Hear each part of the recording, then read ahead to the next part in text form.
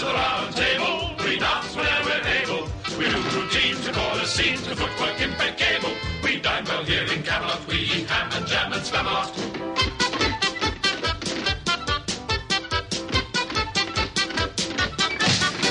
We're knights of the round table. Our shows are for mid-table.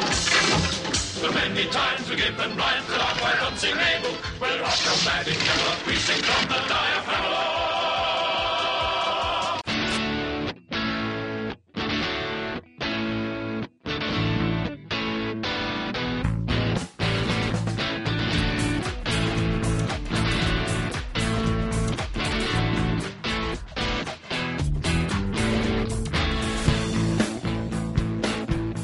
Look out, everybody. Here comes another exciting episode of the Two Half Squads, the only podcast on the internet dedicated 100% to the greatest game in the world.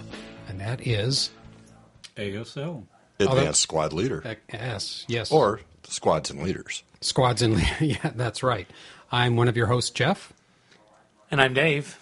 And we have two very, very, very special guests with us tonight. And, guys, why don't you introduce yourself, Tom? Why don't you start? I'm Tom. Okay. And Mark, would you And I'm Mark Woods, frequent victim to Dave Kleinschmidt. Tom's not going to give his last name because... Hey, he's got to protect the innocent. He's hiding from the mafia. That's right, the Russian mafia. And the paparazzi. Right. It's Tom. I'll just give you a hint. He used to be married to Nicole Kidman. Oh, don't I wish. That's Tom. We can edit that out in case Patricia listens to the podcast. Tom. No, she doesn't, but that's the don't I wish would need to be edited out. So this is kind of a special episode 91. Special because this is the only episode we'll ever do called episode 91, but also because this is a roundtable discussion. About Red Barricades, The Last Bid. So line up, pull up your chairs next to the fire, get cozy. This is going to be a good one. Get out the scenario card, because we didn't bring ours with us. I forgot it at home. With the list of all the statistics. We spit on preparation. And I brought everything else. We despise preparation. Certainly we didn't forget the beer. We have plenty of beer, and that's it. And I think it's basically just 100 Germans line up against 100 Russians, try to kill each other. And as long as the Germans end up with 12 more buildings at the end, they win. Was that the victory condition? Pretty much so. 12 more than what they started with? I'll say when you talked me into playing it, you didn't say it would take 40-plus hours, 4 months, and I forgot how many game sessions to get 16 turns. Oh, so you didn't know going in that it was going to be that long? I had You really didn't? idea how extensive of a game it was. Did I say how long it would take? I just figured it was going to be like maybe 4 gaming sessions all told. Oh, wow. I'd assume more than that. I knew we were in for the long haul. Yeah. Well, I was used to thinking of monster games like being SPI's War in the East and Watch on the Rhine and stuff like that. Those are kid stuff compared to this game. So now you know. And would you play again? Let's see. Maybe after I retire and if I had 2 weeks with nothing else to do, yeah, I probably would. Oh, good. You know what, Jeff? One of the mistakes we thought we made, the time I actually brought this up, I think after the first couple of nights, is we probably should have played some of the scenarios in Red Barricades and then done this big campaign-style game. Yes. I think it would have made a big difference. We would have understood some of the rules and the mechanics of play a little better, how cellars come into play, the importance of fortification, the minefields, etc. Right. I would have positioned stuff much differently had I understood it. And, I know very well we were not playing some of the rules properly at the start. And in some cases, I don't really think it overbalanced it one way or the other. Some of it's kind of humorous, like I remember Mark had some guys up on a roof of a factory, and I kept shooting him and dumping mortar fire on him, and he was complaining because he was losing so many guys. And he retreated them off, and several turns later was going to put them back on, only to discover that hex had no roof. Right, exactly. Roofless factory hexes, as described on previous shows of the podcast, that had rubble depicted on them. Right. So kind of rubble, like debris. It was easy to miss. And the biggest thing that I think I had problems with initially was line of sight. and figuring out what could be seen and what could not be seen. You mean as far as because of multi-level buildings and distance from right? Yeah, levels that and you're on. Some of those factories were 2-level and some were 1, which I didn't get either when we were starting. I guess I was just thinking, well, all the factories are the same. They're all factories, which is not true. Some have the dot on them. And some have the white square. And the white square makes a difference. And then you have the single hex buildings with the white square, which are 2 levels buildings. high. Yeah, right. Or round circle. Round the circle. round circle. Oh, what big Yes. round circle. Yeah. Oh, yeah, they are big. Whereas the big round squares circle. depict the staircases. Right, and indicate a taller structure. Correct. Yeah. And so, for example, building R10 does not have a white square in it, and it's a factory, whereas L14 does have the white square. So you do have to pay attention to that for line of sight a bit. But I would argue that didn't really screw things up too much. If you didn't shoot at the guys there, you would have shot at the guys then over there. Right. In effect, I don't think there was ever a time when the mortars couldn't see anybody, and so they got shots they would never have had. Yeah, if there's anybody out there who is really serious about playing this big scenario or playing one of the campaigns and they're not too familiar with the map, lay the map out, buy a couple of dozen Monopoly games and hoard all the buildings out of there, and then start putting the buildings on the different hexes and stack them up where it's more than one high, and that will give you a better idea how tall things are. Or you could do the dice stacking like Dave was talking Or Lego. about. Put Legos Or on. Lego blocks would be another way. Yeah, But actually, I'd like to set it up with Lego blocks. Yeah, I don't want to play the scenario, but I'll set it up with Lego right. blocks. I really think that's the only way you can really grasp, I really can't see here because this building's in the way. Yeah. But, I mean, it kind of brings up a good point that Mark is saying. It may have been better to play some scenarios first. Nevertheless, you didn't, and you still had fun. I think that's kind of good because for those people out there that might be scared to play the scenario, don't be scared. If you want to play it, go ahead and play it. Nothing says you can't. You still can, and if you mess up some rules, it's still probably many hours of fun. You had a lot of fun. Especially on a game that large. It was fun to play a large game. I'll say that.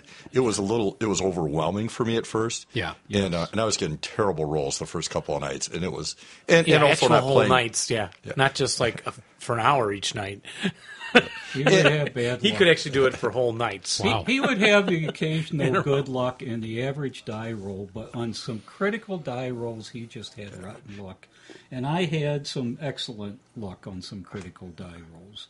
But my point was it made it very depressing and hard to get into. It was Yes. fun, but boy, Yeah. on a night-by-night basis, it was tough. Yeah. Which it makes me think there's somebody who's not here that should be here. We should mention him. Dave Timonen was the fourth player. Yes. And I think when we set this up, one of the things we did was put Dave and I against each other because we thought that would be more fair because we know how to do an assault. We know how to lay down defensive fire really effectively. And the problem with that was that put the experienced players on one end of the board and allowed Tom and Mark to make some of the mistakes they made because we weren't looking over their shoulders as often as I thought we would have been. And later when it's so big, you're kind of like, well, that's no longer a concern of mine. Either way, I want to get done 3 turns tonight if we can.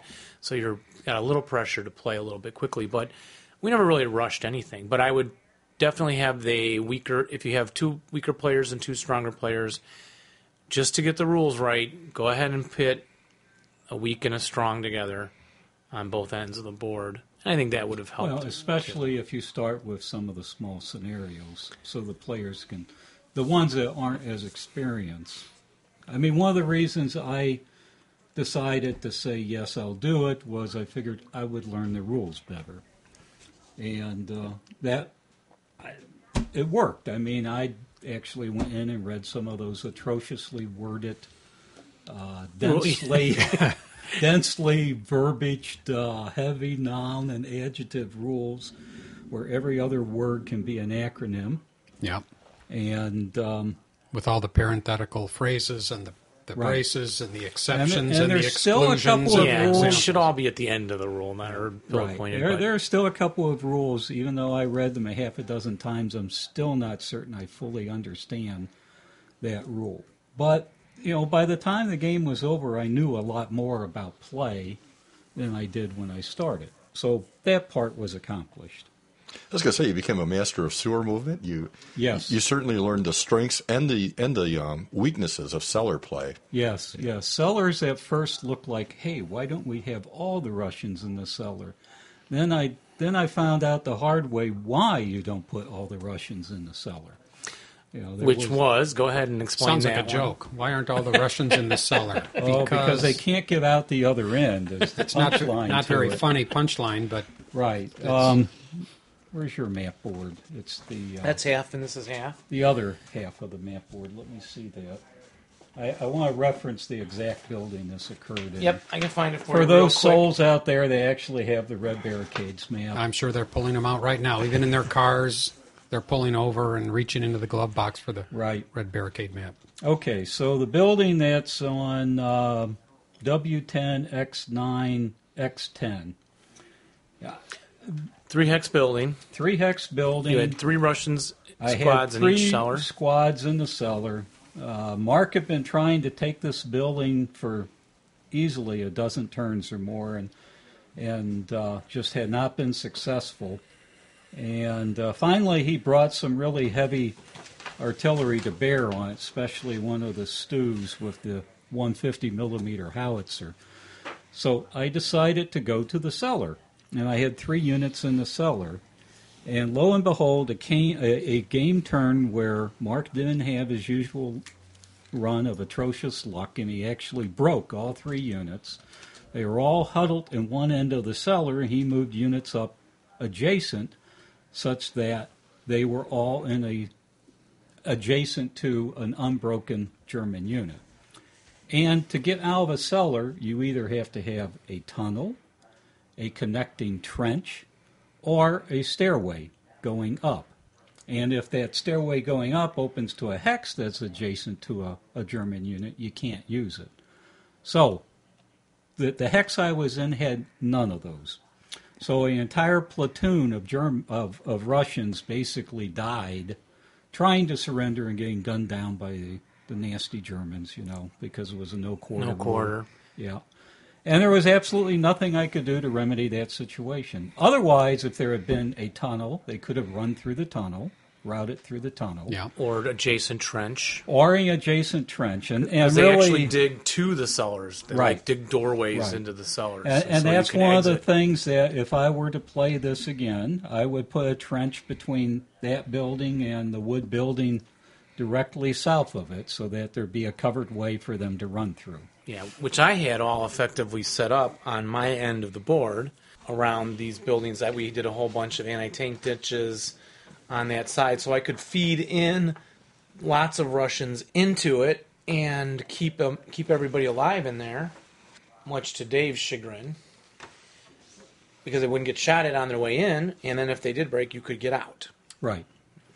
Whereas what I did was I set up a defense that on the one end had a very thin crust, in my opinion, but I had backup lines to fall back on, and I had units in those lines, and I figured I'd just trade space for time. And I was amazed this one building lasted as long as it did. But Yeah, and that was especially neither here nor there. Especially I had the trenches. Y30 connects from a gully right to the cellars of the building adjacent. Yes. In building X28, so. Or you have others going back, like Tom was describing, all around the board. In my foolishness, I let Dave have all the anti-tank ditches. I didn't have a single one on my half of the board, and I kept wishing I had an anti-tank ditch right on that one road that goes right down the center of the board, cuts across it.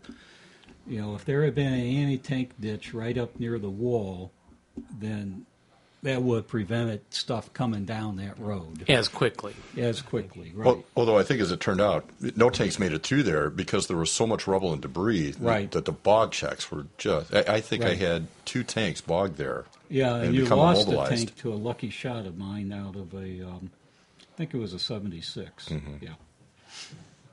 So I'm not familiar with the setup of the campaign game. How much? We did a scenario, not the campaign. Oh, the scenario, yeah, right. The biggest scenario. The big scenario. 21 turns. How much do you get to make choices on different things that you can pick for your side as far as No. tanks or guns or anything like that? Or No, even... and that's the difference. As to some people said, why don't you just play the campaign game because you're going to put the same time into it, but you don't have the chance to buy reinforcements like you would in a campaign game. They're basically bought for us, so we knew it was coming, but there was a lot of die rolling to get them. So the Russians, you don't know when you're getting, how many you're getting. And we had very bad reinforcement rolls. So Dave got into that last area I was just describing. That going for that building was the anchor on my left flank. I just described, and but you start to get them. We got him soon enough. He was, I'd say, a turn too slow to capture that building. Had he taken that and those anti-tank ditches, that would have been really a huge difference because all the reinforcements would have had to come down more through the center. So as opposed to a campaign game, you do get to buy your own reinforcements based off of charts, supposedly historical charts. Yeah. So the only thing that we had to decide was we had so many points for minefields and how many of which side minefield we wanted and where to place them. Otherwise, we had a fixed number of fortified buildings that we could do, or fortified hexes and levels. And we had a fixed number of ditches and I think we only had 3 AT ditches from what I remember. I don't have the scenario card in front of me. So, and to be honest, when we first set up, I had no idea of what I was really doing. I had a general idea. As it worked out, I think the setup I had, I wouldn't change too much of the placement, but I'd certainly change where I put ditches and that. I think from Dave Timoner's standpoint and my own, the game plan worked out the way we thought it would. It was always intended for Dave Timoner to be more aggressive and push Dave Kleinschmidt back. And boy, the first several nights, that's exactly the way that it went. And I was going to hold the line. What didn't turn out the way we wanted it to is your off-board artillery time was just creaming me those first few nights. It did. And I kind of lost patience. I probably should have held back, but I lost patience and decided I needed to move out, start to become more aggressive because I was just losing troops left and right to the OBA. And Dave Kleinschmidt gave me some coaching the third night. Just be patient. Wait till your tanks come in on turn 6. It seems a long way away. It turn does, 6. yeah, turn 6, right. You know? Could be 6 weeks to turn 6. That's right. It was almost 6 weeks. Yeah. Yeah. And so Mark did a few piecemeal attacks across, right? Early on, I did a few piecemeal attacks, and I just got butchered doing it because I'm trying to go up against +4 TM buildings. Yeah, and you're moving through debris at best. Debris, discovered a few minefields. Yeah. Yes, the hard way. Yeah, that was really fun placing the minefields, too. And having a tunnel. What do we have? I don't know. I thought our minefield placement was really good. I tried to get Dave crossing the road. He missed 2 of my minefields because he was smart enough to, once he found one and it eliminated with an OBA or something, he kept moving through that area, not going the other way, which, you know, less experienced players might do. Yeah. And others were placed just where we kind of felt they had to come through good protection, so they'd hit a house which had minefields, break, and you can put them in a house hex, building hex, and they're outside of the building. So when you go in and out of it, you get hit, you know. And then Yeah, there was only one minefield in my area that no one got to, and all the others were tripped. I don't know if they were terribly effective in terms of eliminating units, but in terms of putting a scare, yes. and breaking units. Right. And breaking units. Yeah. Now, I will say most of the fighting was between the 2 Daves. There were turns where Mark and I literally sat there and did very little, which was okay. I mean, we both were kind of holding our ends of the thing up. there were a couple of times Dave wanted me to counterattack, and I'd take a look at where Mark had his figures, and I thought, why should I do that? Because I had seen what happened to Mark when he came across at me, and I could just see that same thing happening to me. And occasionally I was just saying that to scare them. Right. Actually, without even telling you that. I would So just we were throw doing that out in the middle of the psyops, game. you know. The Russians Oh, I were was. always good Yeah. at disinformation. It was Yeah. a psych move. Because it looked like there was an area, he's got all brokens. All he has is 2 838s there, and everyone else is broken behind them like 4 or 5 guys. Go, get them. Of course, you can't live through 2 838 shots, adjacent to you as you come across And debris. Mark was excellent But- at pulling all those guys back where they couldn't be hit and then restoring them. And getting them rallied up. Right. So a lot of that. You can back up in the factories and get rallied up pretty safely for the German. Yeah, I have to admit the OBA was, we were really fortunate with our OBA. I think maybe the first 1 or 2 places we landed it, I don't know if we could have landed it there, when I think back about the sighting, but definitely by the 3rd or 4th time, we were landing it. And it was, in one way, humorous, though not to Mark. It would scatter. And it would scatter in a way it was like chasing his units. Oh, Like poor Mark. He'd back off by Sounds a like you play hex, like I and did. It was a it'd rough scatter. night. Yeah. It was a rough And night. you mean you'd miss your accuracy roll, and it would Right. be off the direction that Mark had went. Right. Yeah. Yeah, so he would have backed off a hex, so all the hexes around the impact point were blank. And then, I'd roll for accuracy and it'd shift over that 1 hex, so now it was landing on him again. And Mark, do you think what was most effective for the German attackers that you and Dave had? Well, definitely ganging up. I mean, trying to form fire groups to get enough firepower, especially when trying to get into those factories with the +4 TEM. Demolition charges should have been great, but we just were not getting them to go off. I think maybe twice in the night we got demolition charges to work. One of them was mine, and it resulted in no impact, Yeah, which was amazing. I remember that one going off, yes. And flamethrowers Flamethrowers just broke left and right, or ran out of fuel. constantly. Yeah. Whereas then when mine came on later, I think I got 3 shots out of it or 4 before it finally went. Right. Whereas Dave Timonen would lose his on the first roll. Oh. First roll, next flamethrower comes up, first roll, gone. I'm just like, boy, just keep doing that, man, because I don't need those 24 even up shots at me. Yeah. The German leaders were very effective. Yes. Dave had a 10-3. You had a 10-2 in that corner that kept bugging us. Yeah. I did not use my leaders very well. I treated them as a little more expendable than I should have, and lost them as a result. Oh, by having them up front? Or, Having them too far up front, or, again, OBA.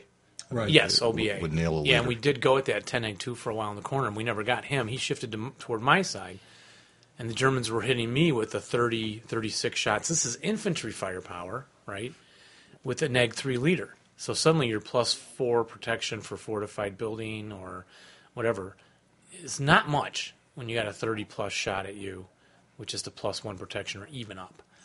That's deadly. Interestingly, I think in my gameplay, what turned out to be the most effective was deploying half squads, sending them across the line to probe, and one night I even got lucky and took out one of Tom's AT guns with a measly little half squad. I know. It was bizarre, Good thinking. and that's just the way game things go. I shot at him and missed, and then he goes in and melees with the gun crew and wins. So now he has a half squad in possession of one of our guns, and can basically has spiked it, from what I remember. Right, And, correct. yeah, and that happened at least twice that you were able to get a half squad, essentially sending it out as a sacrificial lamb, and the damn thing was able to break into our line. Right. And then he'd send then he would send a powerful unit, and it get creamed. Yeah. It was just odd. Now, how would was there any German OBA or no? Yes, 2. But that did not come in until late in the game. Correct. And Middle, they were, early middle. And they were smaller modules than Yes. the Russians had. I think it was 100 millimeter. But Dave used it to push me back on the far left flank across the road, hit me and got rid of some of the minefields, and yeah, that is what helped push me back for sure. And I think on my end, I I established radio contact initially, and did not drop it in I think I needed to make a correction, so it had no impact. And then after that, I couldn't make radio contact again. So I never actually got to fire any OBA. Nasty. Tom, on the other hand, never missed. He had radio contact and battery access turn after turn. That's because we didn't take a radio; we took a handset. That's right. You had the phone. So we were locked in one position. Yeah. But fortunately, we had picked a good position. We had our observer up on the top of Hex. Well, I was going to jump in while you look and state that my road defense was over here, Hex T42, and there's a little side gully thing I was using to counterattack on Dave, which to hold down some of his units at the end, to threaten that side, which I would recommend. And then guys started moving through sewers. Well, we won't jump to sewer movement yet. We'll stay on OBA. But I thought Dave's OBA over there was effective, but what was really effective were some of those tanks. The big 150s were very effective. Yeah, he would take out whole stacks of guys. Yeah, we had our OBA observer in Hex BB18 up on the topmost level he could get to, and that gave him a really good field of fire. Looking out over single-story buildings, hedges, roads, rubble, and debris for quite a while. And the nice thing was he was up high enough that if the fire landing shifted to where it was not visible, it was still the blast is going up 2 levels, and he could see the 2 level, so he could still see where the blast was. Blast height. Right, yeah. the blast height. You could see where it was landing. I don't think we quite realized it when we put the guy there, but that's probably one of the best positions for him on the Russian side, and looking at it. And the only thing that I wished I had in that building that I didn't was there were times I wished I had a 45 LL up on the top floor of BB19 fortified. Because I could have shot right down that road at vehicles down there. Oh, right. Yeah. And he would have been hard to hit because he would have been a +4. Because you can fortify a level. And then he can go on top of that. Right. Yeah. Yeah, they do allow the Russian to start small guns deployed like that at a high level. You can't move them out of there. Yeah. Wouldn't think so. Something I do like that you did pull off, though, Tom, is you smoked a couple of those key road hexes in the center in between us. Yes, I did. And kept smoke going the whole game, which made it really difficult for me to do anything.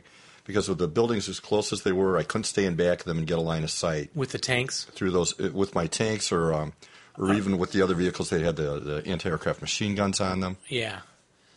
Yeah, I was using, what was it, an 81 millimeter mortar? I forget the size of it. The Russian had 2 mortars. Yeah.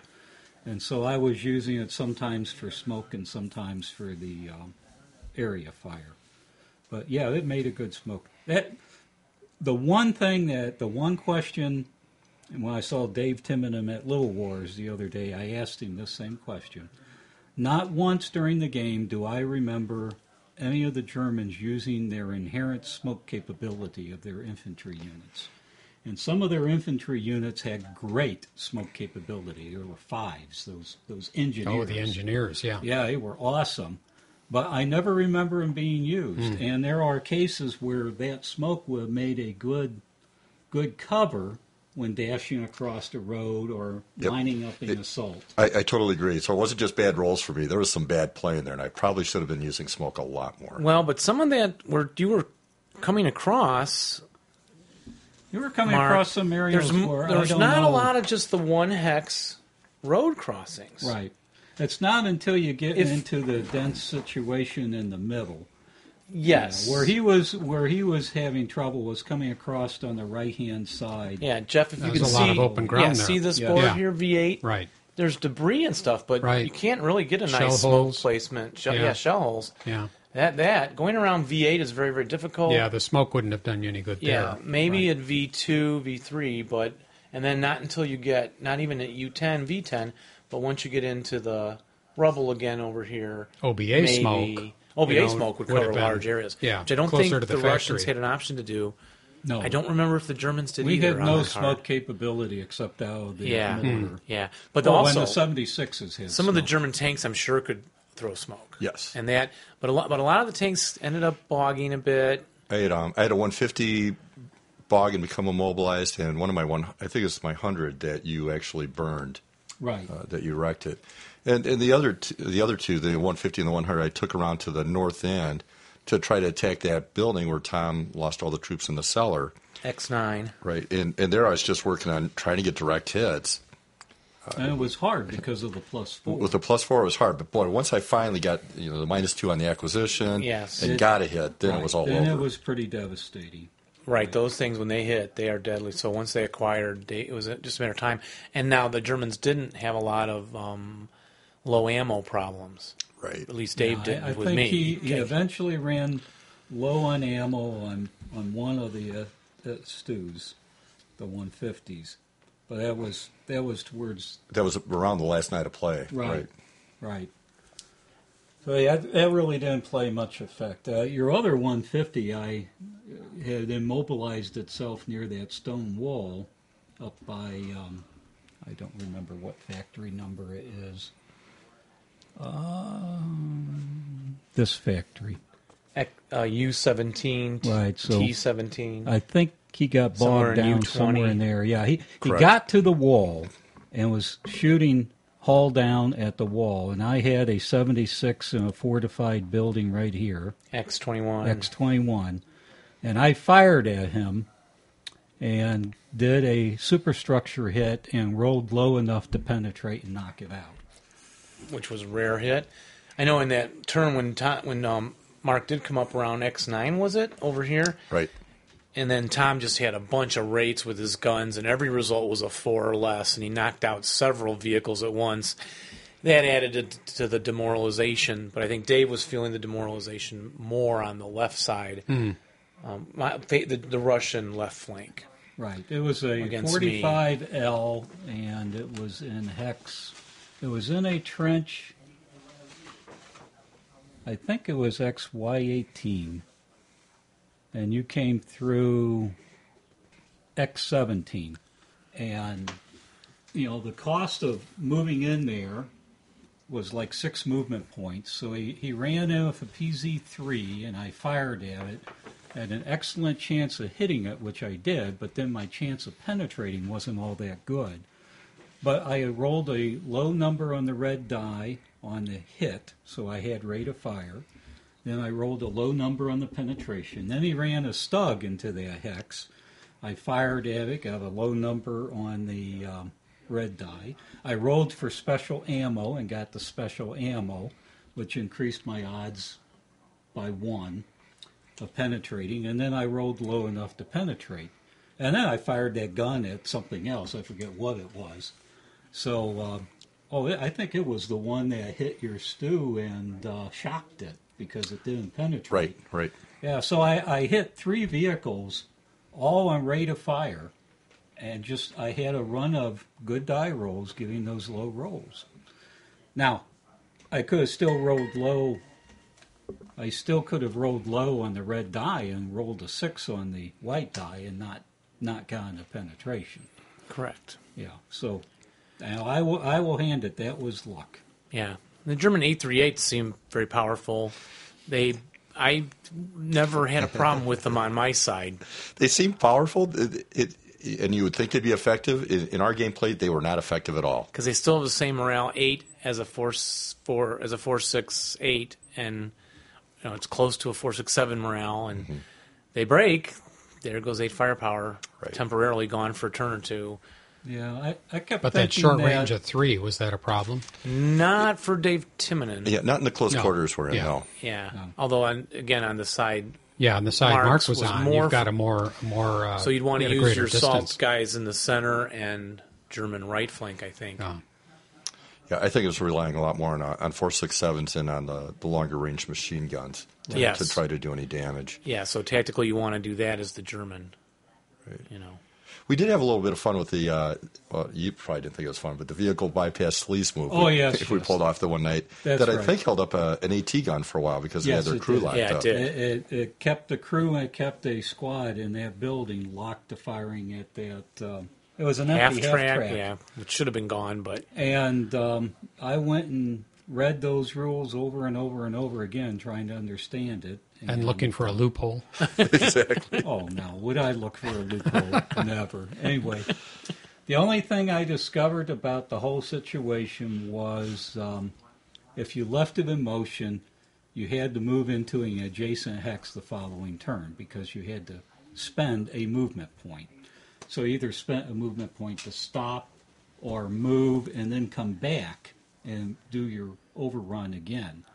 Except I was in a fortified building, and a vehicle can't overrun a person in a fortified building. So basically, you're just dangling bait to draw their fire, is what it amounts to. Yeah, bypassing the building. Yeah, but that's one of those cases I could not hit that half reaction fire, and you hit an ATR from the side or something from the side outside of the hex might have hit it. And yeah, I fired at it plenty of times. I finally nailed it with a 45 LL firing from several hexes away.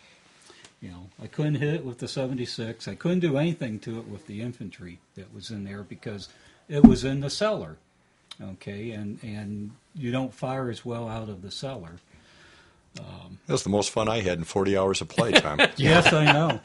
I think my most fun was when you had that guy die in that one building and there was this flamethrower left behind. yeah, And unknown to Mark, I had a tunnel that went to that building, so I sent a with the squad unpossessed over. flamethrower in it. Yeah, I sent a squad over, popped up, grabbed the flamethrower, popped down, and went back. And Mark's looking there, how did you do that? It's a tunnel. Tunnels are better than the sewers because tunnels you can merge in the same turn on the other end. So they're much better. Yeah. Coming up on our next Japanese show, Jeff, I'll be talking a little about the tunnels the Japanese get with their pillboxes, a lot of them. Oh, good. Automatically they go in. But the sewers, you have to spend a move to going down, roll to not get lost, and then roll to emerge. So it would take 2 turns to move and come up, and you may not come up. Actually, the way the tunnel worked is you first off, you had to be in a cellar. If the building had a cellar, it opened into the cellar. So you had to be in the cellar. So you move into the hex the tunnel opens in, and then you put a sewer counter on it, and you move to the other end, and you emerge into the cellar hex of the other building on the, what do you call it, the advanced phase. Yeah. Okay. And then the Same next turn, you yeah. can go up a level and grab the flamethrower Out and of go the down. cellar, yeah. Right, and then the next turn you go back. And You know, when I used that flamethrower, I rolled high and lost it. It Yeah. didn't do me any good. But it was fun. It was fun. Yeah. To get it. Yeah. Those little things Very just promising. made the game. Yeah. You know, nothing else was happening, so Right. I'd send guys down in a sewer just to watch Mark scurry while I moved them back around and, you know, force him to finally occupy a building that I hadn't fought over and stuff like that. And that's actually something you and Dave both did effectively against Dave and myself, where you'd have these guys running in sewers, and we didn't know really what was there, but we had to chase after you just in case you were going to possess a building that we still needed to control to win. Yes, that's exactly right. And I had it counted down to the last movement point, exactly how far those guys could get and what buildings they could get into. Mm-hmm.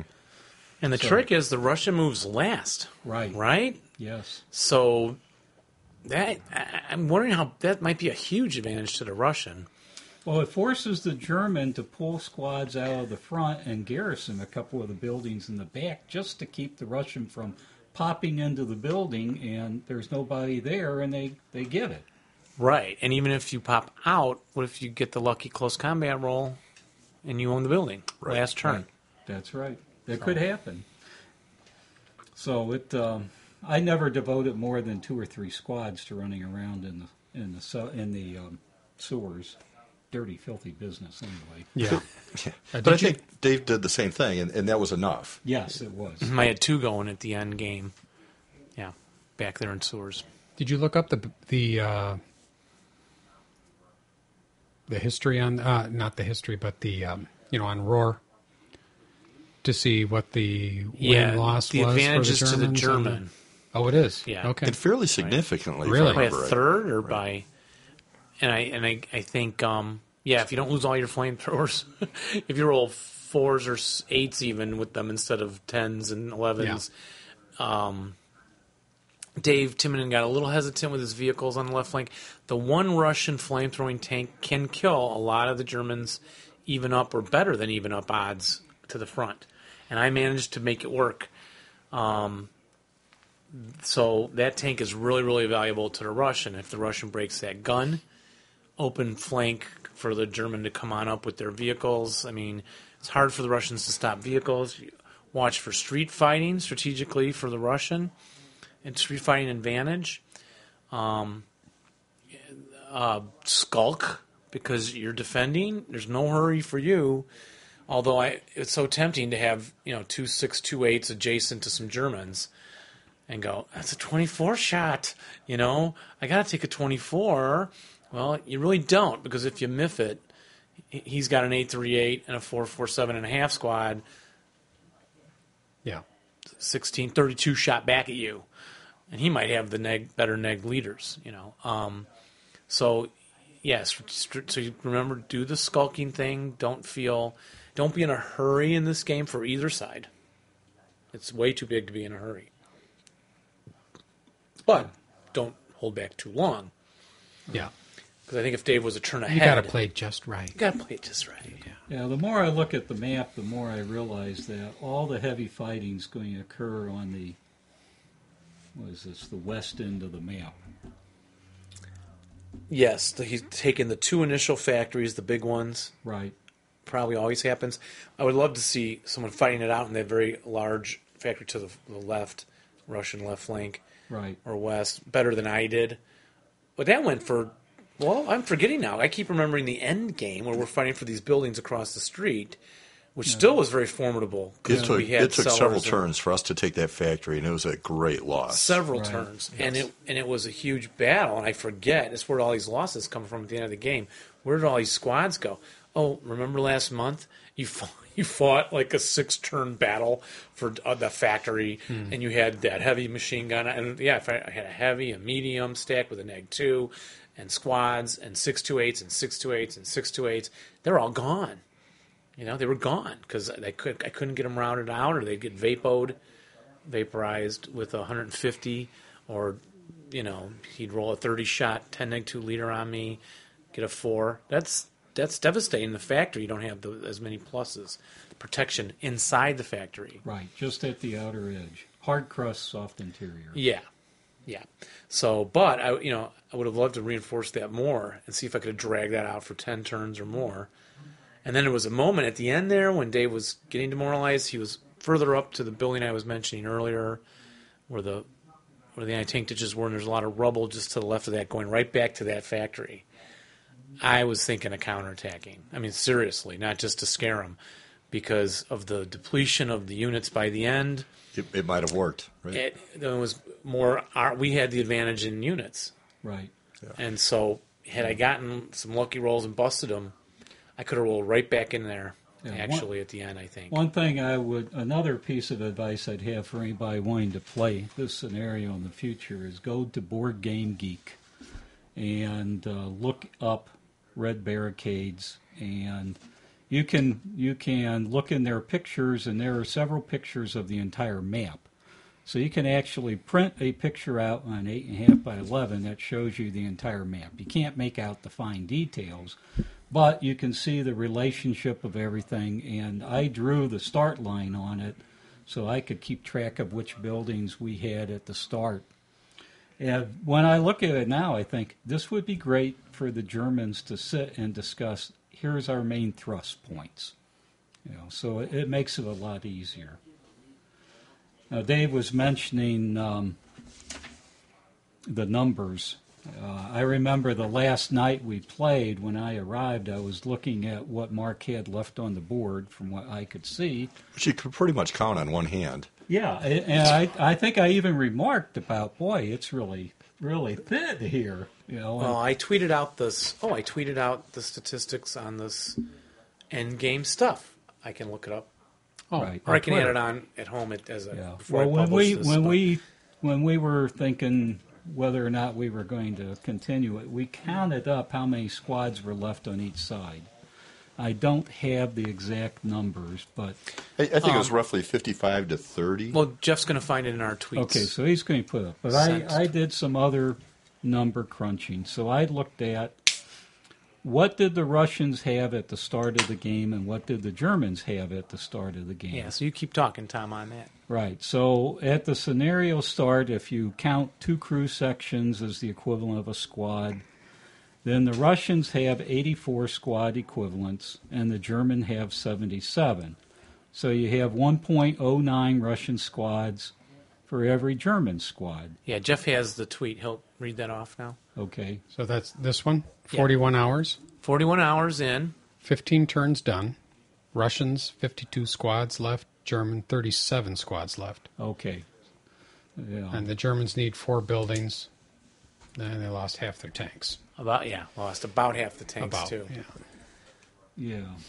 And so, Tom, you'd come up with some interesting calculations of the kill rate per turn that we needed to achieve. Right. So the way I looked at it was I was guessing that there were 50 Russian squads and 30 German squads. So I undercounted the Germans by 7, which makes a difference in the statistics. But when I used the 30 versus 50, and I looked at, okay, let's say with all the reinforcements that each side got, assuming nobody lost a squad, the total number of Russian squad equivalents was 115 versus 85 for the Germans. So 1.35 Russian squads for each German squad. So even though the Germans are slightly outnumbered at the start of the scenario, that's their best ratio. It gets worse as the game goes on unless you kill enough Russians. So I looked at it and I said, well, assuming there were 50 Russians left and 30 Germans left, the Germans lost 65% of their strength and the Russians lost about 56%. And then the lost ratio I saw was that the Germans killed 1.18 Russian squads for every squad the Germans lost. Now, I think that would be a little bit higher with these other numbers, but not significantly higher. So I then looked, okay, what would it take for them to win the game if they're outnumbered by this larger faction or fraction at the end? And they needed a kill ratio of, I have it in here somewhere. I don't see it right now. Well, they would need a better than 1.2 to 1 kill ratio. Because I had nearly as many squads left on my part of the board as the Germans did overall, which just amazed me when I heard that. It was interesting because analyzing the game the last couple of nights we played, it looked very much like the Germans were probably going to win this. I think in the night before the last, it started to shift to, well, it's kind of close. That last night of play, Dave Timonen especially just got devastated on his flank, and it became pretty clear it was going to be tough to win. He lost quite a few squads, and I was starting to lose squads because you had moved up and were starting to take ground, and. But I think I didn't have losses anywhere close to what you all suffered. And if I remember right, Dave and I still needed to get 4 more buildings. It looked like I could probably get 2 of them. Getting 2 more beyond that was going to be very unlikely. Right. I think that was the biggest thing. I could not see how the Germans could pull it off given what the ratio had become. And I had some other considerations. I sent this email to people when we were talking about whether to continue. I pointed out the Russians are operating with fewer total squads over a wider front than the Russians, so you had exterior lines versus interior lines. Plus, the Germans are having to leave some squads scattered to garrison buildings to avoid having the Russians sneak into them. The upshot is it is very difficult for the German to concentrate forces to take over buildings, and it would take time. There are only 6 German terms left in the game. The Germans must take back one building, because we kept having a building go back and forth, take 3 new buildings, and not lose any buildings to meet the victory conditions. All this with a worse squad-to-squad ratio than they started with.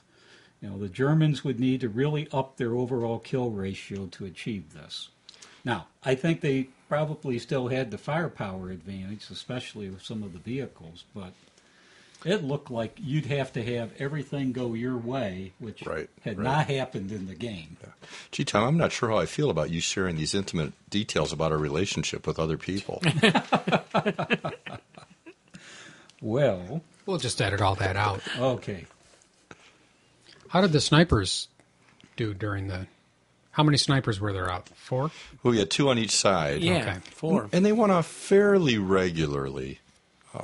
Of course, compared to the 3-way game that we played a couple weeks ago at the Jeff ASL Open, at where the they're just going off constantly. Yeah. It didn't seem quite as often as that, but every other turn it seemed like at least we're having sniper action on one and side you or the rolled other. for 50% your side, our side. I think you weren't even aware. If we saw one and it came up east side of the board, then Dave and I, or west side, then Dave and I just did it quickly. And to tell you the didn't truth, even tell you. And you guys I weren't kept looking. forgetting about Yeah, you it. weren't We looking for the number. So it probably would have gone off more frequently. Yeah, but having the If I remember right, though, I think the Germans had a fairly low sniper number. not as high as I would have thought. Right. Yeah. The Russians had a slightly higher number. Yes. Not by much. No. Yeah, I don't remember the snipers. Maybe they'd kill somebody once in a while, but it was more often breaking units or Pinning causing someone. a broken unit to get reduced because it broke again. But I just don't remember them having a major impact on the game. Yeah, I Now, think if we had ever killed that 10-3 commander, that I was really, really hoping for many times when the sniper went off and he didn't go that direction. Of course, we had a 10-2 they never hit. I kept hoping they'd hit that 6.1 I had. A 6-up-1. Yeah. Ooh, Yeah, he deserved to die. I You used should have him just to run move. him out. I used him to move people forward more rapidly. Yeah. Right. What about ELR? Any big effects from ELR? And what was the... It happened do you a know what lot. it was? On both sides, it happened quite a bit. Right. So were they both... Because when was this during the war? 42, late 42, 42. November. But the trick was the high firepower columns. Yes. So you'd hit those 3 checks. How often Yeah. do you have a 3 morale check? Right? Yeah, Jeff? it's pretty rare. We had them a lot. Oh. Yes. 3 checks. 3. In fact, I think one night you even had a 4 against me, if I remember Yes, right. I did. 4 morale checks. Yeah. So Lucky shot. yeah, all that massive firepower really did affect the ELRs a lot. We were just cashing them out. Right. Right. So, at the end of the game, one of the things I was looking at was I had these conscript squads, which were like totally garbage as far as I was concerned. I didn't want to get any of them in combat, but Except they're equal in hand to hand. yeah, they were equal. In The hand. morale doesn't Right. matter in hand to hand. Right. Well, I kept feeling like half my force was these conscript squads, and then at the end, when I looked at the scenario and the reinforcements, the Russians only had 9 conscript squads out of 115 squads. And then I started thinking, I had units get reduced because they exceeded their ELR Right. and become conscripts. Right. Okay, so the ELR did play a role, and I had squads get reduced. Now, thinking about the impact on Mark, I would pick on broken squads. I would deliberately shoot at them. And my whole purpose was you have to attrit the Germans. That's what the Russians have to do in this game. So if he had a big juicy stack, I would dump everything I could on the stack. If he had broken units, I would shoot up the broken units. And that's where the ELR hurt him. Very much. Yep. I, especially those first few nights, I felt like I was just going down in class and getting whittled down to second line units very quickly. Well, all you have to do is look up what column is used for a 150 round hitting a hex. Yeah. And you figure the OBA is hitting 7 hexes, and you can hit quite a few squads if it lands in the right place. I'm reliving the nightmare. And it was a nightmare, especially when it chased your guys. Yeah, one of the strategies I had read in one of the articles was, to hit, because it's attrition, keep hitting the broken guys. Because they'll just keep coming back and attacking the buildings. If you've got a chance to hit broken, hit them. In a shorter scenario, not as important. 3 turns left till the end of the game. You break them, they rout away. Those guys are probably out of it. They're gone. But in this game, if they didn't route far enough, you could still see them from some other angle. Hit them again and get them to half squad. And yeah, that was another thing that where all those Germans went in the end. But it was amazing to look at the end. Where did everybody go? And I thought it would be very cool to have actually marked on the board where each like half squad and squad was lost with some kind of quick symbol. Maybe on this little map Tom has, or on a secondary map of the last bit with little sticker dots. You would have to keep that during the game. During the game, every time you get a half squad, you stick a little colored dot up and actually see the pattern, because I'm going to bet there were a lot in the initial factory. And then, because where did they all go? Again, 41 hours, 15 turns. You kind of lost sight of, I remember the guys I lost to 150 shot or a 30 neg 2 leader, because that was more traumatic for me. It stuck in my memory. But I don't quite remember as much as me taking out Timonen's. I remember half squad here, a squad there, another half squad, a squad. And I guess that just added up.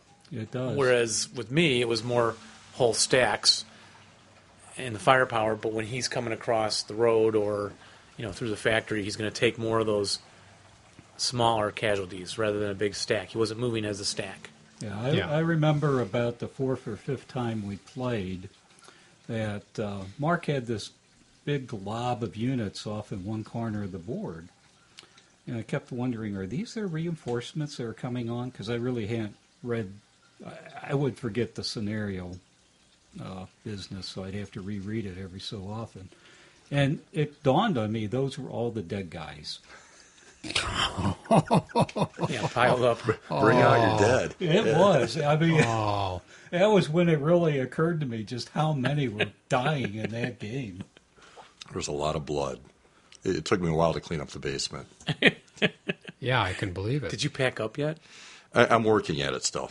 Oh, yeah. Did you start? Yeah, I've started. Yeah, I put about an hour into it the other night. Oh, okay, because if you didn't, maybe I'd come over and you and I would play out a few more turns just to see. Oh, my God. Now that we're talking about it. No, once we declared it official, I started packing up. Yeah, well, I can come over and giggly while doing it. Yeah, I'm glad. Well, I'm so glad I don't have to knew Mark suffer. had become demoralized several times because nothing was going his way some nights. That's tough. That's really tough. And then Dave Timonen, he would be gung-ho, and then all of a sudden in the pits. Yeah. And that last turn, and again, that last game night. But that's the night we had the reversal, and I started doing good that last night. You were really I was ready to up. keep going. Right, I know. But when you were cleaning up on that, you could see on that side the devastation Dave Yes, had. very much. It was very clear when I started to pack up to realize just how severe the losses were on Dave T's side. Yeah, at the end there.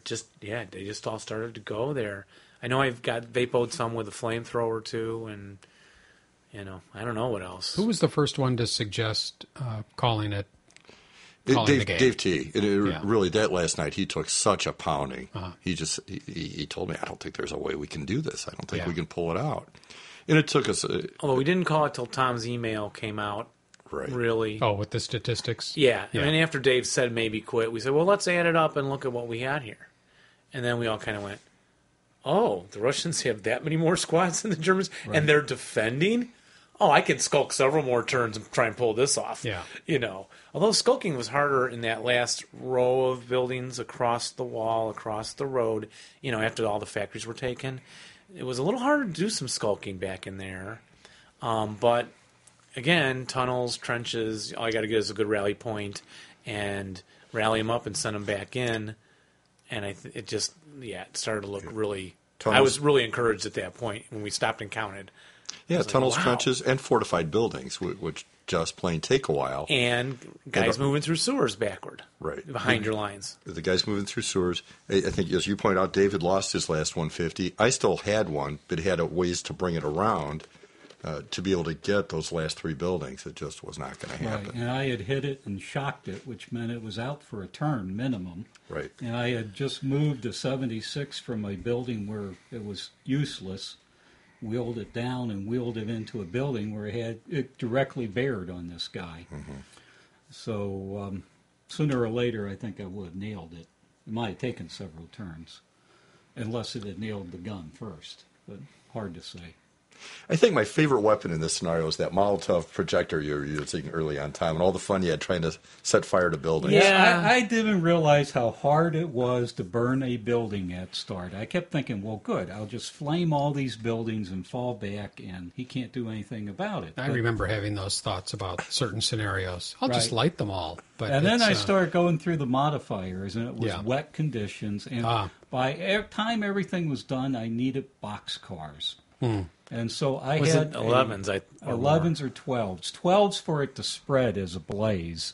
Yeah, Yeah. it was not like someone had said online, "Oh, burn everything, baby, burn." And Well, so- maybe in a campaign or maybe in a dry condition. And I came back wet. with my Molotov projectors and started to try and flame up this row of wooden buildings alongside the ravine on my side, and could not get anything lit. And then you realize, well, how long am I going to sit here trying this? Right. Because there's other things to do in this game. And Yeah, I had one, and I fired at this wood building, and I fired at it for about 3 or 4 turns, and I finally got a blaze, a flame, and then it became a blaze. And then the next 10 turns of the game, I never got that thing to spread. No, it never spread at all. You had it a just fire going, and that burned. was it. That's right. It never spread. And so those projectors, I never used one against a vehicle. In fact, I think you captured one when you killed all those squads. I don't recall. if you start a fire around W39 here, right, or CC38, this is a whole row of wooden rubble and buildings, all the way down here, you know, for the Russian, all the way down to JJ37. Look at that. You have a row of flame that the German couldn't come across your left flank, you know, except using the gully, but that would still restrict things. So I thought, I'll light all that up and then pull out of the side I'd already lost over here on Mashimaya Street. And yeah, never could get anything going, so I think I jumped into sewers and lost the Molotov projector, jumped into sewers and started moving forward against him, being much more effective in my mind, moving around through the sewers. You can take the sewers in this gully, V38, and come up S38, P38. You're right in the gully all the way up. M30, and then the German following you has a lot of difficult terrain to get through, and you can pop up. I think L10 I came up, and then just went right back down again because he was threatening to knock me out.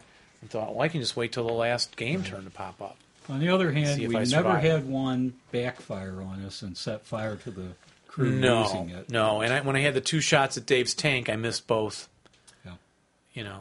Could that happen? I didn't remember that. Could that happen with a Molotov projector? Yes, It can backfire? It could happen with a Molotov projector. It could happen. The odds on it were pretty low, but then when I started thinking about needing an 11 or 12 to start a fire, that was almost equal to the odds of it backfiring. How does that happen with the Molotov projectors? I thought that was a capsule that just got pushed forward.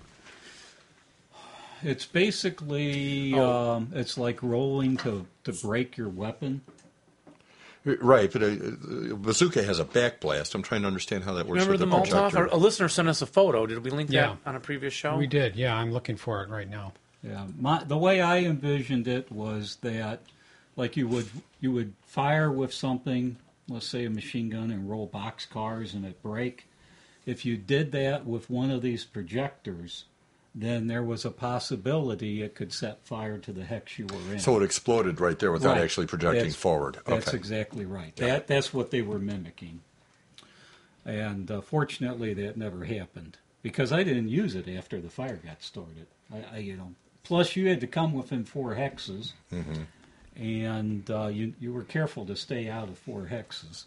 And I just had a sip of Emmett's McCarthy Red Ale. This is a local Palatine brewer, Palatine, Illinois, on Brockway Street. And this is darn good. Really good. It must be. And I don't usually say that, do I? No, you don't. Red Ale, it's a little caramely, rather sweet. I'll try one of those. Oh, will you? He'll take the one you're drinking. Yeah, I'll rub the neck off and take a swallow, spit into it, and give it back. My son likes to take my soda pop and try and drink out of my straw, and he holds his hand above the tip of the straw, making a hand straw to connect to his mouth. And somehow he makes this work just enough that he's satisfied. Without making a mess? I don't know how, or Yeah, maybe he's just really using a finger or something. It probably doesn't work with all your facial hair, Dave. I thought about saying, what a foul concoction, Dave. What are you talking about? Well, this is actually pretty good stuff. It is, Emmett's. It's made right here Did you like that, or did in you? Palatine. Yes, well, Jeff's I drank pretty it all. exhausted. I drank it all, but I don't know if remember. Late night, Jeff? Jeff had a long day. I've had several long days at work. At work. Yeah, another one coming up tomorrow. And his eyes are actually reddish. Yeah. And I saw him close his eyes while we were recording. Did I? You did. I don't know. Just I don't know for a if you few went to moments. sleep sitting up. You didn't Oh, feel did him I? kick you under the table? No, I didn't. But the show must go on. Yes, and it is. What else? Radio has a punch. I'm glad we've taken a break. Do you remember what we asked you to ask us during the break? No. Was I awake when Oh, you we were asked talking me? about would you play again? Oh, yes. Yeah. I had not responded to Would You Play Again? Yeah, would you play again? Yes. Surprisingly. Right, Jeff? Because aren't I always saying, oh, I can't do campaign Yeah. games. I can't do those. They're too Right. big. And Whose idea was it to do this one? mine. It was Dave. And it kind of stunned me when you asked me about that. That Dave. stunned me, too. The 2 Daves. Yeah, I got Dave T on board earlier. Because Well, if he you wasn't two going to kept go talking for it. about, we always want to do a campaign game. Well, but we didn't always want. I always wanted to play that scenario. It was one I had never. I kept a list of scenarios I've never played, and there was like 3 for like 10 years of my ASL life, and there it sat, the last bid. So suddenly I'm like, what the heck? There's so many scenarios now I can't keep up with playing them all. Right. I think that was one thing. So I abandoned playing a different one every week to keep up, try and keep up. And then we asked Jeff to join us. And you knew you couldn't commit to that. Yeah. And Bob Holmstrom had played, just finished Valor of the Guards campaign game. He was not up for it. So Timon committed. I'm like, we're just going to find some people and do this. And we won't tell them how long it is and how complicated it is. And Well, I might have actually we just told talked. It was Tom, a walk in the probably park. 4 to 8, I would think I would have said. Yes. I was thinking 3 to 5 turns a night, like a normal game. Right. Oh, okay. Right? Yeah. So 5, 10, 15, 20 at the best, 4 I or don't 5 think nights. we played a turn in under. I think it typically took an hour to an hour and a half per side. Per side. side. Yes, Okay. an hour per side at least. So 2 to 3 hours to get through If a we turn. met on a Saturday earlier, at 4, I started pushing it up on my wife. Oh, we're going to meet at like 4, test the waters on that one, Oh, not 7? Well, we thought we'd eat dinner there, and, we would stop for dinner. We enjoyed it to the point we never really rushed it. I came in thinking, we're going to rush it, we're going to get 3 turns in. Well, we'd stop and eat for 40 minutes, right? I mean, sometimes, and not worry about it. So, yeah, we just found the 4 players to get that started, and that was why. And I would do it again, maybe even this summer, but, maybe not. I can't do. It's a huge time. I'd do it again. I'd like to get a little more experience, especially with some of the scenarios in Red Barricades before I played again. Or play, well, the next one would be Valor of the Guards, Or the play that. first bid. Mm-hmm. Or Dave and I actually did the largest Tarawa one, and that was smaller than these. I don't remember the turns on it.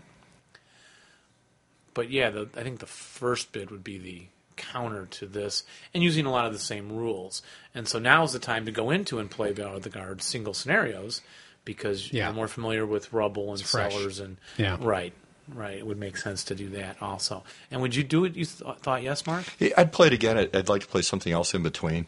But I find out I do have the key eligibility requirement, which is I am an empty nester and I have a basement that I can dedicate to this for several months. Yeah, true. That's key. Which I could not do, actually. Right.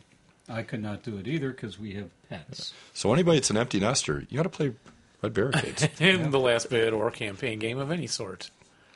Now, you played 4-player, obviously. Yes. How do you think that went? And is it possible? I mean, can you imagine playing just 2 people? It's an awful lot of units to control. Yes, it is. I mean, it was hard pressed just with the number we had. I felt like it worked out pretty well. I actually kind of liked it the way we went experience on experience and rookie on rookie between Tom and I. We did have a lot of questions about the rules, but I tried very hard not to bug Dave and Dave about that. I'd rather look it up or just have Tom and I make a call about how are we going to play this. I had no compunctions about Dave, how does this Yeah, work? yeah. I wish they did do it a little more. Probably I should have made it more clear that I expected that. And then I didn't know everything either, so I would often go to the rule book. But it got me reading the rules more than it would normally, just playing one-off games. Yeah. I think the only thing I didn't like about it, Because you Jeff, knew you were coming back to it. Right. So. I think the only thing I didn't like about it is I felt really bad about consulting with Dave, not so much on rules, but on trying to strategize, because the two Daves were so engaged in a bitter battle over there. I hated to interrupt and say, should we do this? Should we do that? And I think Tom maybe felt the same way.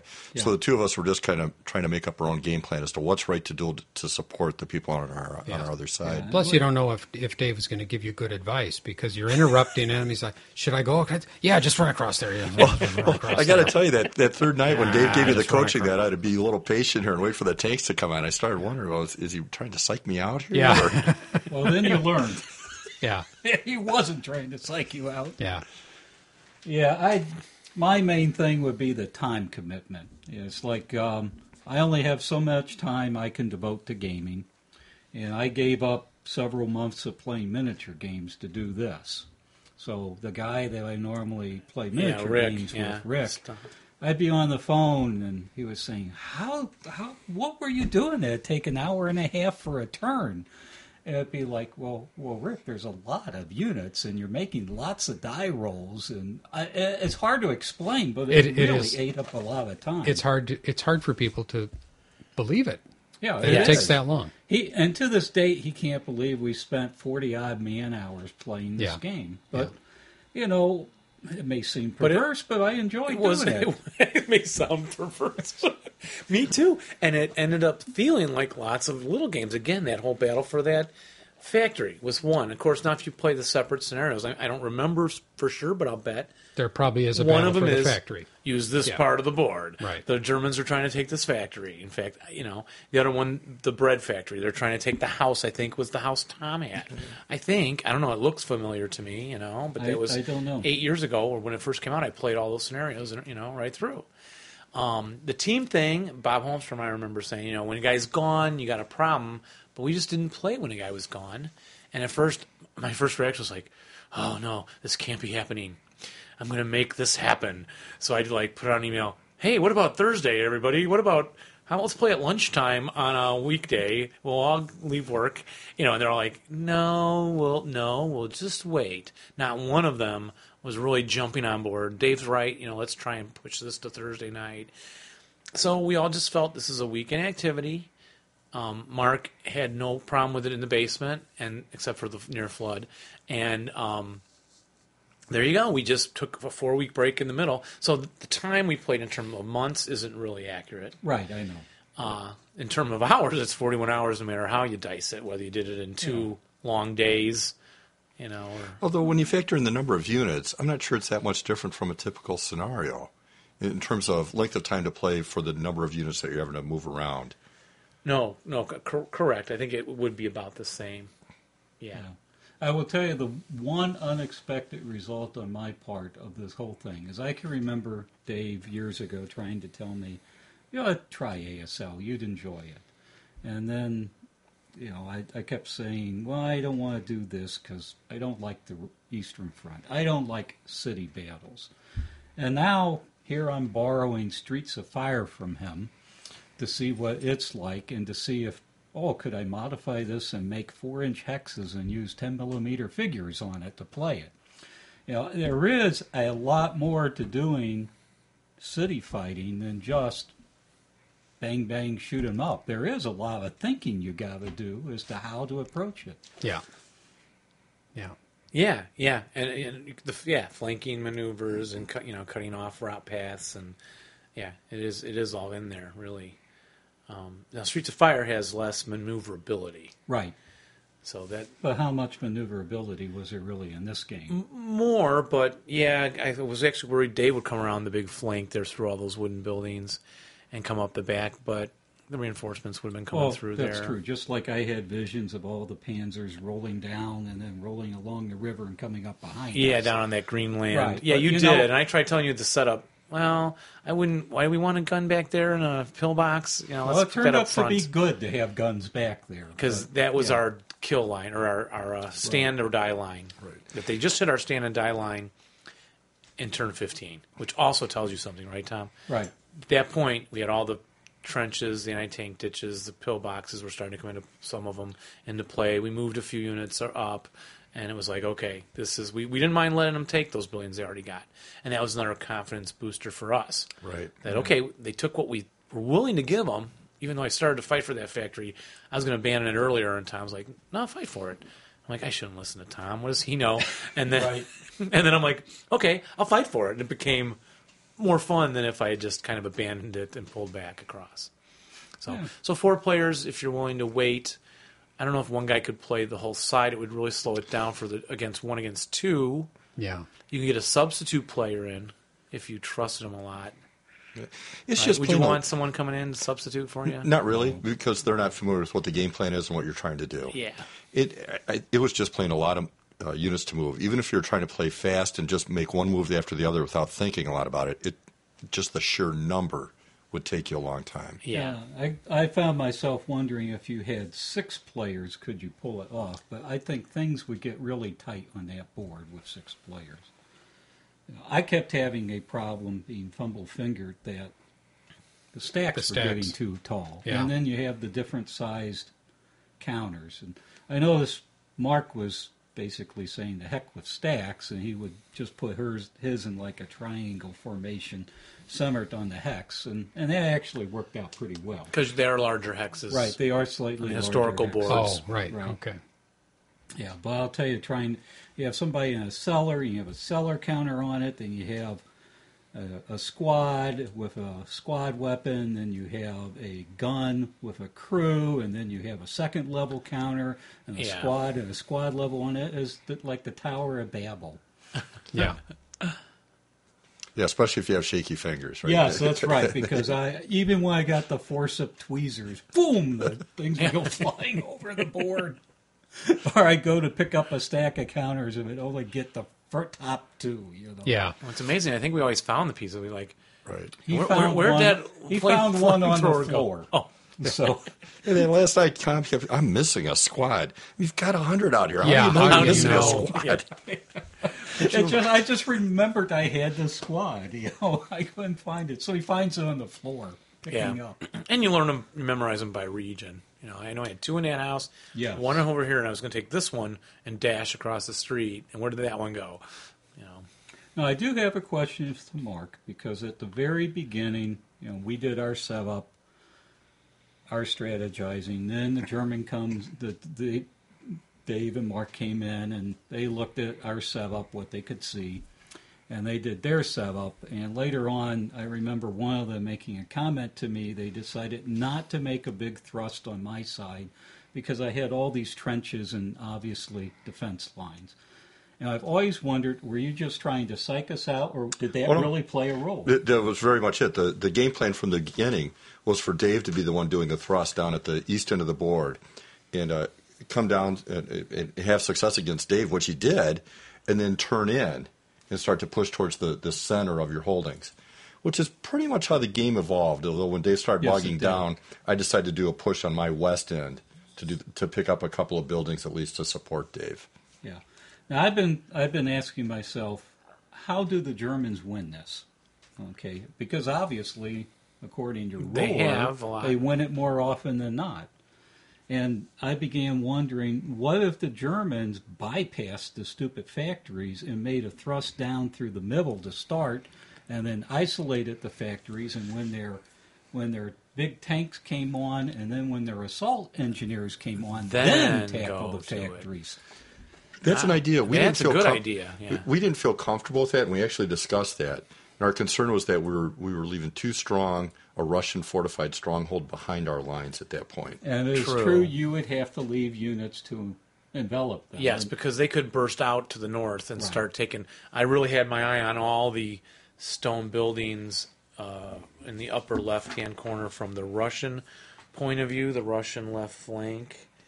Yeah, by the gully that ran all the way down the side of the board. I think ultimately that's the problem the German faces is he just doesn't have enough units at times.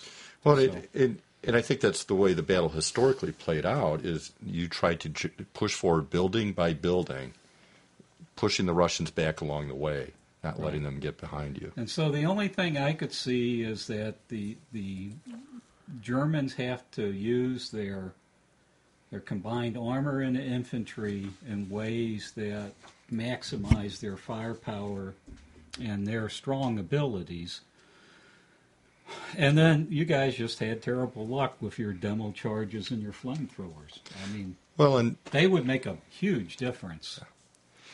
Early on, that's probably true. I think the Russian side had tremendous, I don't want to say luck, but was tremendously effective with their OBA, which really put a pounding on us and changed our game plan a little bit. Dave T was very effective with those tanks early on. But again, that started to change towards the end of the game. Yeah, well, he lost one to a lucky hit, and I never felt the 150s certainly were a threat. And I could not get rid of one of those the whole game. It just kept going from building to building and eliminating squad after squad. In fact, I would have liked to keep a tally on just that one tank and see how many squads it actually took out. I think it's safe to say 4 or 5 by itself. I was more worried about those 150s than I was anything else. In fact, when I saw that Mark was swinging around and bringing him in on the far right, I thought about just abandoning that one building and falling back without giving him any resistance. And then I thought, what fun is that? I mean, yeah.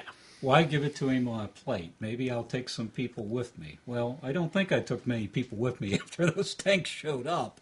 But it took several turns of pounding before you nailed them. Yeah, I think it still took 3 or 4 turns. Yeah.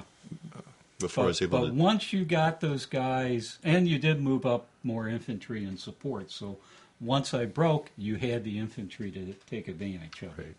And ironically, 2 of the guys broke because of infantry fire. Yeah. That's into the cellar. That's kind of a funny thing about that game. With the 21 turns, you didn't mind taking 4 turns to get something done. Right. Yes, and your artillery pieces could move up from where they started, which you didn't see a whole lot of. You could mire tanks and then free them. A lot of things you normally didn't see in a shorter scenario, especially like anti-tank guns moving forward, taking 3 turns to get there, 4 turns to get there to the next front line. Yeah, because they're going to get there. Moving 3 of them. Yeah, and then there they are again. I'm like, darn, those things. I thought I left those behind when I got knocked out. There were times towards the mid and late game, I'd look at the initial placements and say, what was I thinking putting a gun there? Because it was completely pushing it, ineffective. And that's what I did. I pulled them out and started pushing. And I know that initially I wasn't doing the pushing correctly, but we got that figured out. And then, heck, those 45s are almost light enough to carry. They're really easy to push. And then you had that mortar you couldn't move for the life of you. Yeah, I can't remember what happened there, Tom, but I remember I was having a lot of trouble moving it, and then I couldn't get a spotter in position that had a line of sight to anything. Was it an 81 millimeter mortar? It was. Right. You can dismantle them. Well, I did dismantle it twice. Oh, and moved it, and then dismantled it, and then had no targets. I was watching that thing, so anytime I could shoot at it, I did. Yeah. I finally nailed it. Yeah, I did a bad job of not setting up in a good location, not having a spotter that had a line of sight anywhere.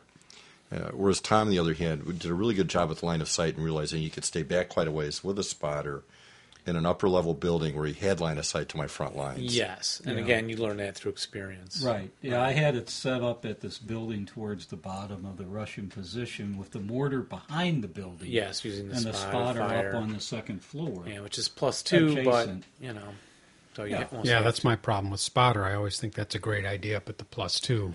And you lose but the rate. if you shoot at the same hex 3 or 4 times in a row... And with a larger game... Yeah, you got time. You got the time. Yeah. Right. Yeah, and if you use smoke, which is primarily, I think I used smoke out of that mortar more than I did area fire. Yeah, and that was smart because Mark already said it was frustrating for him. Yeah. So.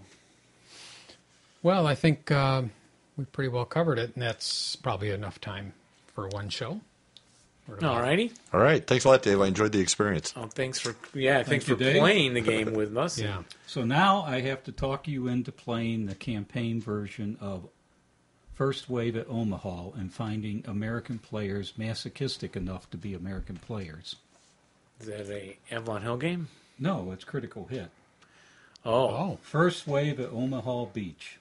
Okay. Might be Landing fun. craft and everything? Yes, landing craft. It's basically it's the landing of the, I forget the regiment number, on Omaha Beach, First Wave. Okay. The one that was decimated. Yeah.